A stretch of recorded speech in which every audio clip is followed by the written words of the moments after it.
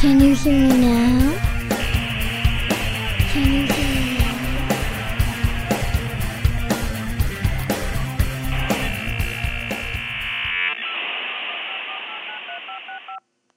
Welcome to the Screaming Box interview series with Imin Carr. Guest, Tony Ma, Ben 10 Technologies. Welcome to Screaming Box. My name is Imin, and we are here discussing the technology and business with Tony Ma. Hi, Tony. How are you? Good. Thanks for having me on. 100%. So, Tony, tell us about yourself. Okay, so I am Tony Ma. I am actually a co-founder of Benton Technologies. Benton Technologies is what you might call a social impact company. We have a product that we're building, a platform of digital therapeutic products. And so from that perspective, our mission is to democratize healthcare and address health disparities. We have what's called a big, hairy, audacious goal, or BHAG, or big, hairy, audacious goal is to impact 1 billion lives. And so from that perspective, if you know the U.S. Census, there isn't 1 billion people. So for us, that means global health and impacting 1 billion people. And so we do that based on 3 pillars. We believe that if we leverage 3 things, the 3 pillars that define us, time, technology, and education, then we can democratize healthcare and address health disparities. So that's what drives us. I also am a recovering management consultant. First half of my career, I basically did a lot of consulting, first in commercial, then to federal, then to state. So that's why I say I'm recovering. So a lot of background there. Now I'm on my second half of my career. I might look young, as some Asians do, but getting really close to the big 5-0, getting a little scary there, but I would say I feel like I'm forever 21, but my body's definitely breaking down, wearing a lot of glasses, possibly reading glasses in the near future. So excited to be part and share my experience or answer any questions as part of this.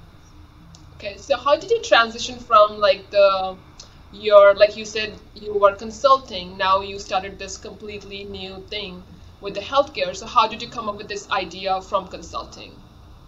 So originally, I always have been an entrepreneur ever since I was even a little kid, from mowing the lawn to, liberal, a bunch of different little side projects, little kids. I remember being in 6th grade and stealing packets of noodles from my parents and then going to school because kids like those noodles. And so I would resell them for quote unquote a profit but I would sell them for like 50 cents. So I was always entrepreneurial minded. And so once I graduated from school, I went into management consulting. And so shortly after doing some stint in some other areas, including some startups. So prior to going into management consulting, I actually worked in the .com. So I started my career in the mid 1990s, which was when the .com era happened. So I had a rocket ship trajectory and transitioned quickly from working from a internet company, actually, that helped form the backbone for the internet. I worked for a company called UUNet, and UUNet basically built the backbone for the internet as it is today. I mean, a lot of it out of Ashburn, Virginia, and stuff like that was started there. I don't know if you know the history of UUNet, but basically it got acquired ultimately by WorldCom, MCI, and the Bernie Ebbers story, for those that are familiar, and Crash and Burn. So, I had a very, I guess I would say, a rocket ship career.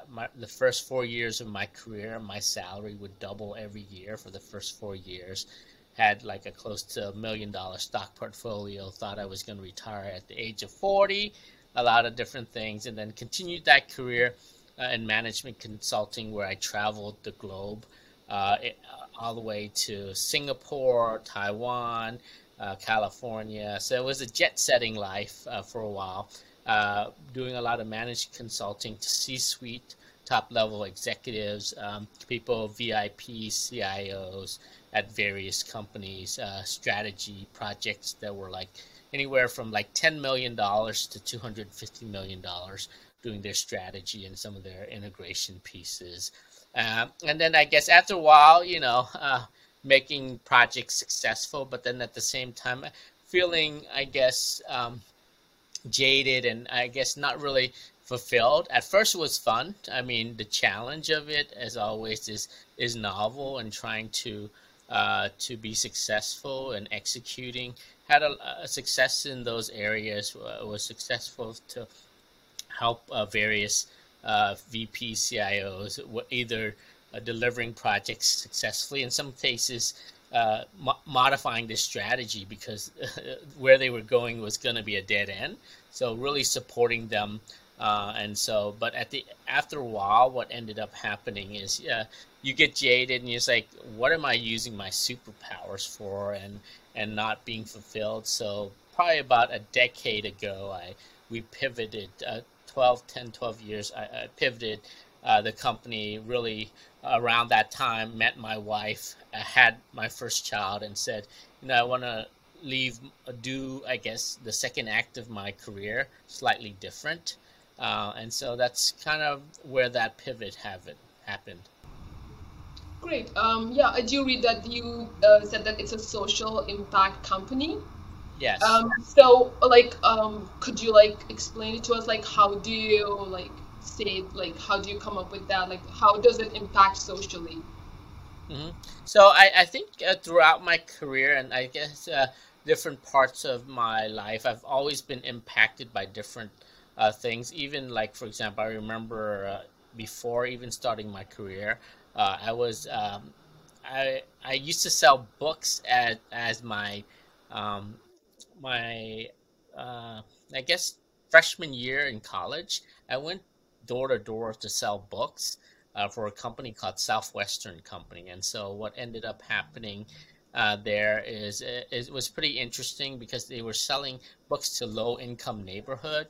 I was selling into neighborhood near Van Nuys, which was really run down. It was pretty bad, actually. Some of the neighborhoods that I would go into, I remember one of the neighborhoods when I went knocking on the doors, there were little black spots on the houses, on two of the houses, and I was like, oh, what are those black spots on the houses? And they said, oh, a drive-by shooting 2 weeks prior. So from there, the neighborhood really did have that, and it was mostly Hispanic neighborhood. So I went door to door and selling books, and I remember one time meeting a gentleman at one of the houses. He saw what I was doing. Of course, you don't throw gang signs and stuff like that. I went and talked to him, and I sat down and was sharing some books. He didn't let me in the house, so we sat on the sidewalk. So I was like, I'm selling books and stuff like that, and he said, "Oh, those are very interesting. I would love to buy it. Why don't you come back at the end of the summer?" And I might buy them from you. I said, sure. Of course, as a salesman, you never really say no to any sales. But of course, a little bit of his backstory is he had just been released from prison 2 weeks prior, right? So from that perspective, but again, what I guess left an imprint was that he still wanted that something more for his kid. So that's one of my pillars, right? Education. So I did go back at the end of the summer, but of course he wasn't there. But again, that left the impression on me of everybody may not be born with a silver spoon, or might not have the right circumstances, but they all want the best for their children. So from that perspective, that was one of those points. But back to your question, there were other indelible moments. I'm just giving you one example of that.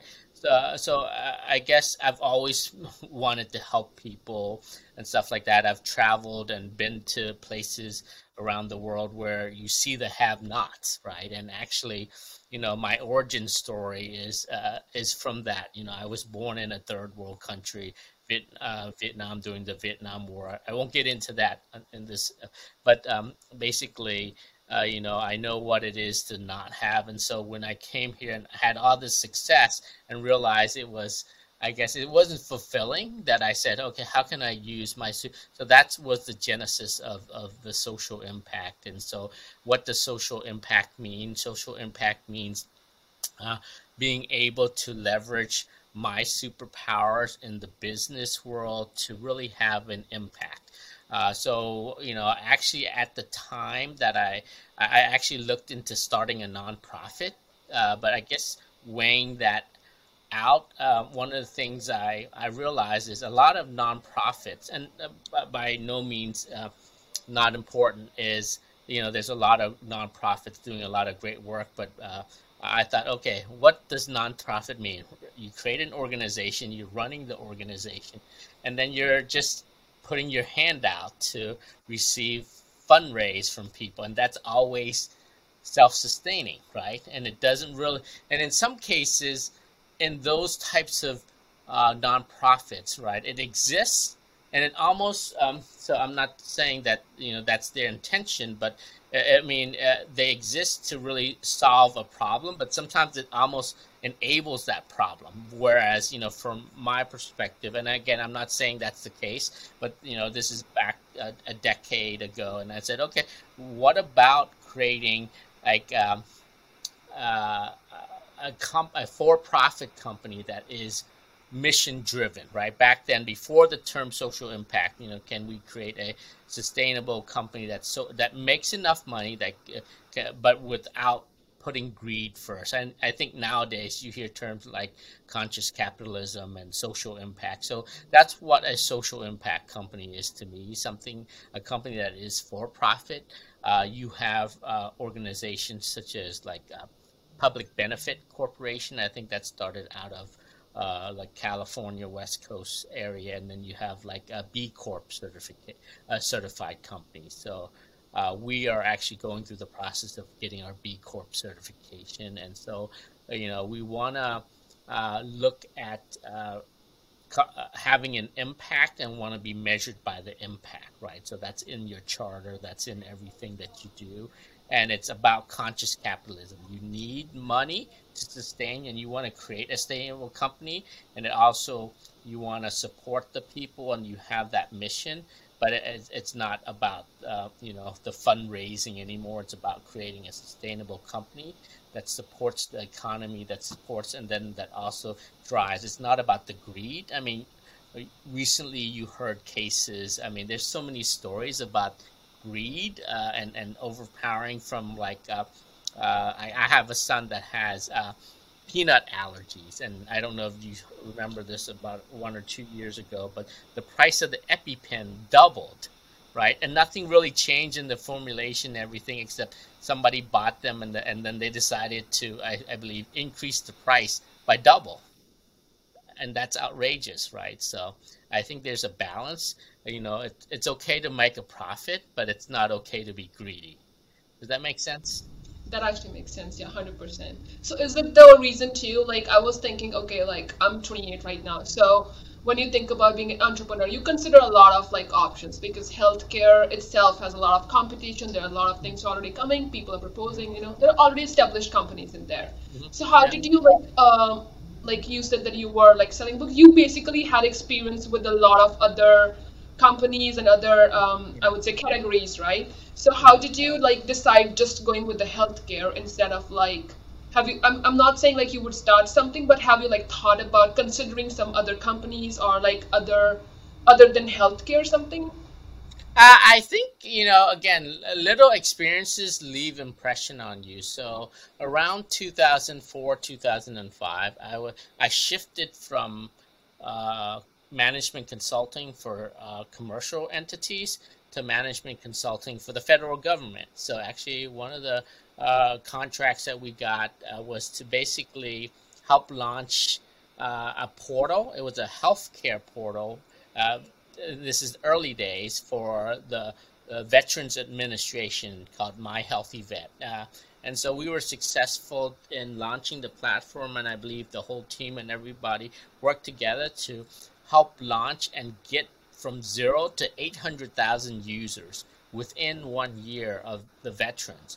But and we had disabled veterans. We have different types of veterans that really supported and tested it, and it looked very positive. And there was definitely much of a need. But what you saw also on the back end was how broken the system was. Shortly thereafter, there was a lot of scandals around the VA, and even to this day, every once in a while you hear about scandals and different things. I know people are trying to do their best, but it's a broken system, right? So that's why, so that kind of helped me say, okay, how from the inside working out, doesn't always work. So how about the outside looking in, or looking at new innovative solutions? So that was another genesis, or another point that really kind of was a turning point on why I focused on healthcare.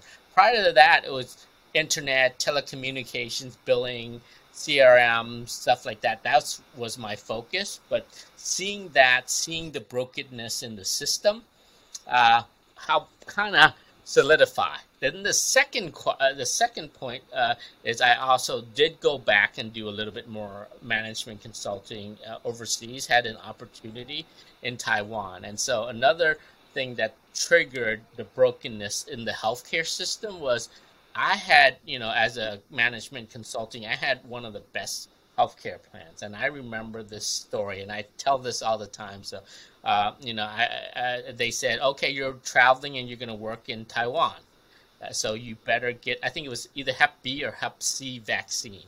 And again, I had Blue Shield Blue Cross, one of the top premier insurer. I went to my primary care doctor, had to pay a $30 copay. All right. And he said, okay, I don't have the vaccine here. You have to go and get it from CVS. And I say, okay, good. So he said, there's a CVS right across the street. I write the prescription. You go and pick it up. And so I went over there, picked it up. Another $30 copay. Then I came back to him. I said, okay, I'm here. It's like, okay, since you left the office, it's considered a second visit. Another copay. So $90 to get one shot.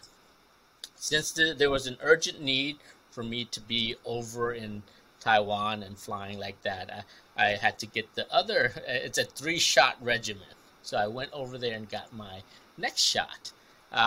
And then the following, I think it was like I was going to be there for a couple months and really enjoyed. So single at that time, so was open to traveling and just staying and exploring. And over there, Taiwan have their own healthcare system. And of course, my insurance was no good. The remaining 2 shots, no insurance, through their public and everything, $60. I mean, I didn't have to pay anything and stuff like that. And so that left an indelible mark on me. I was like, I'm paying hundreds of dollars every month, plus that. So there's something broken about our healthcare system. And of course, there's people can point to a number of things. So that's why for me, back to my pillar, right? How do you leverage time, technology, and education to democratize healthcare, right? Because you do want to lower the cost. You want to look at that. There's just bending of this curve that has to happen over time, because right now the cost continues to skyrocket. Even as a business owner, every year you're paying more and more and more into the healthcare system, and that's somebody that can afford that. Then you have people that don't, the people that are on Medicaid, Medicare, right? So there's a lot of different challenges, and so there needs to be solutions that kind of help drive down the cost. And so I want to be part of that. And so that's why I say time, technology, and education, because I think you can drive down costs. I think you can drive down components if you do some automation. I mean, once you code a robot that does AI and detects something, hopefully the cost goes down if that company's not greedy, right? So that's why I want to be part of that solution. My goal before I leave this world and die is to be able to have that impact. Mm-hmm. That's right, exactly. That makes sense. Actually, that makes much more sense that how you came in healthcare because that was I was wondering like how did he thought about like coming into healthcare? Hmm. Okay, great. So what kind of technologies you're using? Like I do understand like about the services, like you talk about like that particular vaccine, the hepatitis like A, C. Like how do you like what kind of technologies you are using, to make it like more better? Hmm. So It's like no if I one. were a room, my room's light would go off. Okay. Yeah, Yeah, I guess it's saving energy, so that's a good thing. yeah, it does that. Yeah, Yeah, I totally totally. agree. If you're not moving enough, then so as far as technology, I've always been a lifelong learner and always reinventing myself and always learning. So I get, I tell my co-founder Katie that we pinch ourselves and we get to wake up every day working with some of the top minds in not only the country but in the world, right? And so the technology that we're looking at includes, artificial intelligence, machine learning. Of course, it goes back to my roots because, a lot of it was telecommunications type systems. So that's all telecommunication systems that you want to be able to leverage that, whether it's mobile devices to landlines to IVR systems. The list goes on and on. I mean, that's my background. I actually have a master's degree in telecommunications and computer networks. So that's where I got my master's degree in at a local university here called GW. And from there, that's one of the things that we focus on. And of course, with artificial intelligence, whether it's machine learning, AI, um, natural language processing to computer vision. Those are the things that we're working with. I know enough to be dangerous, but I rely on the experts, right? A lot of times we put together what's called multidisciplinary teams to work together to solve a solution. And we also use a approach where it's community based, whether it's like a user centered design where we have a community advisory board, or moving more towards a community based participatory type research. We work with the community. We don't do something to the community. We do it with the community. So that's really kind of the different components. But back to the technology, it's anything. I mean, one of the things we're working on is like a smart speaker system. Jarvis for the home would be an example. So that has some NLP components. We're getting ready to start a project over in India. It's oral cancer screening, and so for the oral cancer, we're looking at computer vision. Oral cancer is not a big problem over here, partly because everybody goes to the dentist for most people, but in a third world country like India, it's a huge problem, right? So because of the chewing tobacco and the smoking tobacco, so again, there we're looking to solve a solution, working with collaborators over there to really address that problem. That's great. Yeah, awesome. So, like, you are definitely, it's not a non-profit company, so definitely your company needs to make some profit too. So, I was wondering, like besides, like, if you compare yourself with other healthcare companies, like, what are the challenges like you are facing? Because you wanna like fix the system, at least you're trying to fix the system, and at the same time you are making your company work too. So, what do you think? Like, what are the main challenges you are having in that area? So I think with every company, you always have a great idea. And of course, finding out what that minimum viable product is. So there's always the issue of, how do you get to something that really fits, that can engage people? For us, another problem also outside of that is it evidence based? Are we doing something that really has an impact, right? So I don't care to be like a headspace or a calm, although meditate, but I want to show the impact, right? I want to be able to measure that impact, right? So as part of that, that's also a challenge. And so especially in the digital health, and for us, we're trying to be more of a digital therapeutic product company. So from a digital therapeutic type thing, you also have to go through what's called clinical trials, right? Those, you hear about that for the vaccine. So it goes through various clinical trials where you have like the gold standard is what's called a randomized control trial, where you have a control group and then you have an intervention group, and show that there is some statistical significant improvement in some area or some outcome. And that can take a long time to do that and get that approval. So that's ultimately the goal. And then it has to be based on science and evidence and hypothesis that you have. And this is where the impact would be, whether it's like decreasing the depressive symptom of a college student that has depression. And of course, as part of that, you're working with possibly high risk populations. Like I said, like you could be working with college students that have depression. You could be working with moms that have depression. So there's that challenge of keeping them safe in a random, if something does happen, what happens in an adverse event, right? Just like this vaccine that you hear going on, what are the possible adverse events? Those have to be reported, and so that's what you're trying to do. But ultimately, the goal is to say, I developed something that has clinical outcomes. I developed something that has been shown to improve or decrease something, whether it's death, depression, increase weight loss and weight, reduce weight retention. So it's a bunch of different things that you have to factor in, which makes it slightly more complex and more challenging. And I think, as you know, that's why I like the challenge, right? So it's not just to be a digital health company, right, consumer, but to be move more along the lines of being digital therapeutic, to have improvements in the human condition and healthcare. And that's how we can measure impacting 1 billion lives. It's not just them downloading the device and using it. Oh, there's impact. No, we want to show impact. Yeah, well, that makes sense. Yeah, thank you so much, Tony Ma. It's gonna be a wrap up. So, is there anything else you want to share with us, like being a health, like you are an entrepreneur? So, anything you want to share with us, like for the, like future, like us, like if I want to think about something in the future, would you share, or would you give me a suggestion, or is there anything you want to share with us? Yeah, like all entrepreneurs, we also have to take care of ourselves, our mental health and everything during the COVID times. It's definitely challenging. And of course, we are working in this new model of how people work.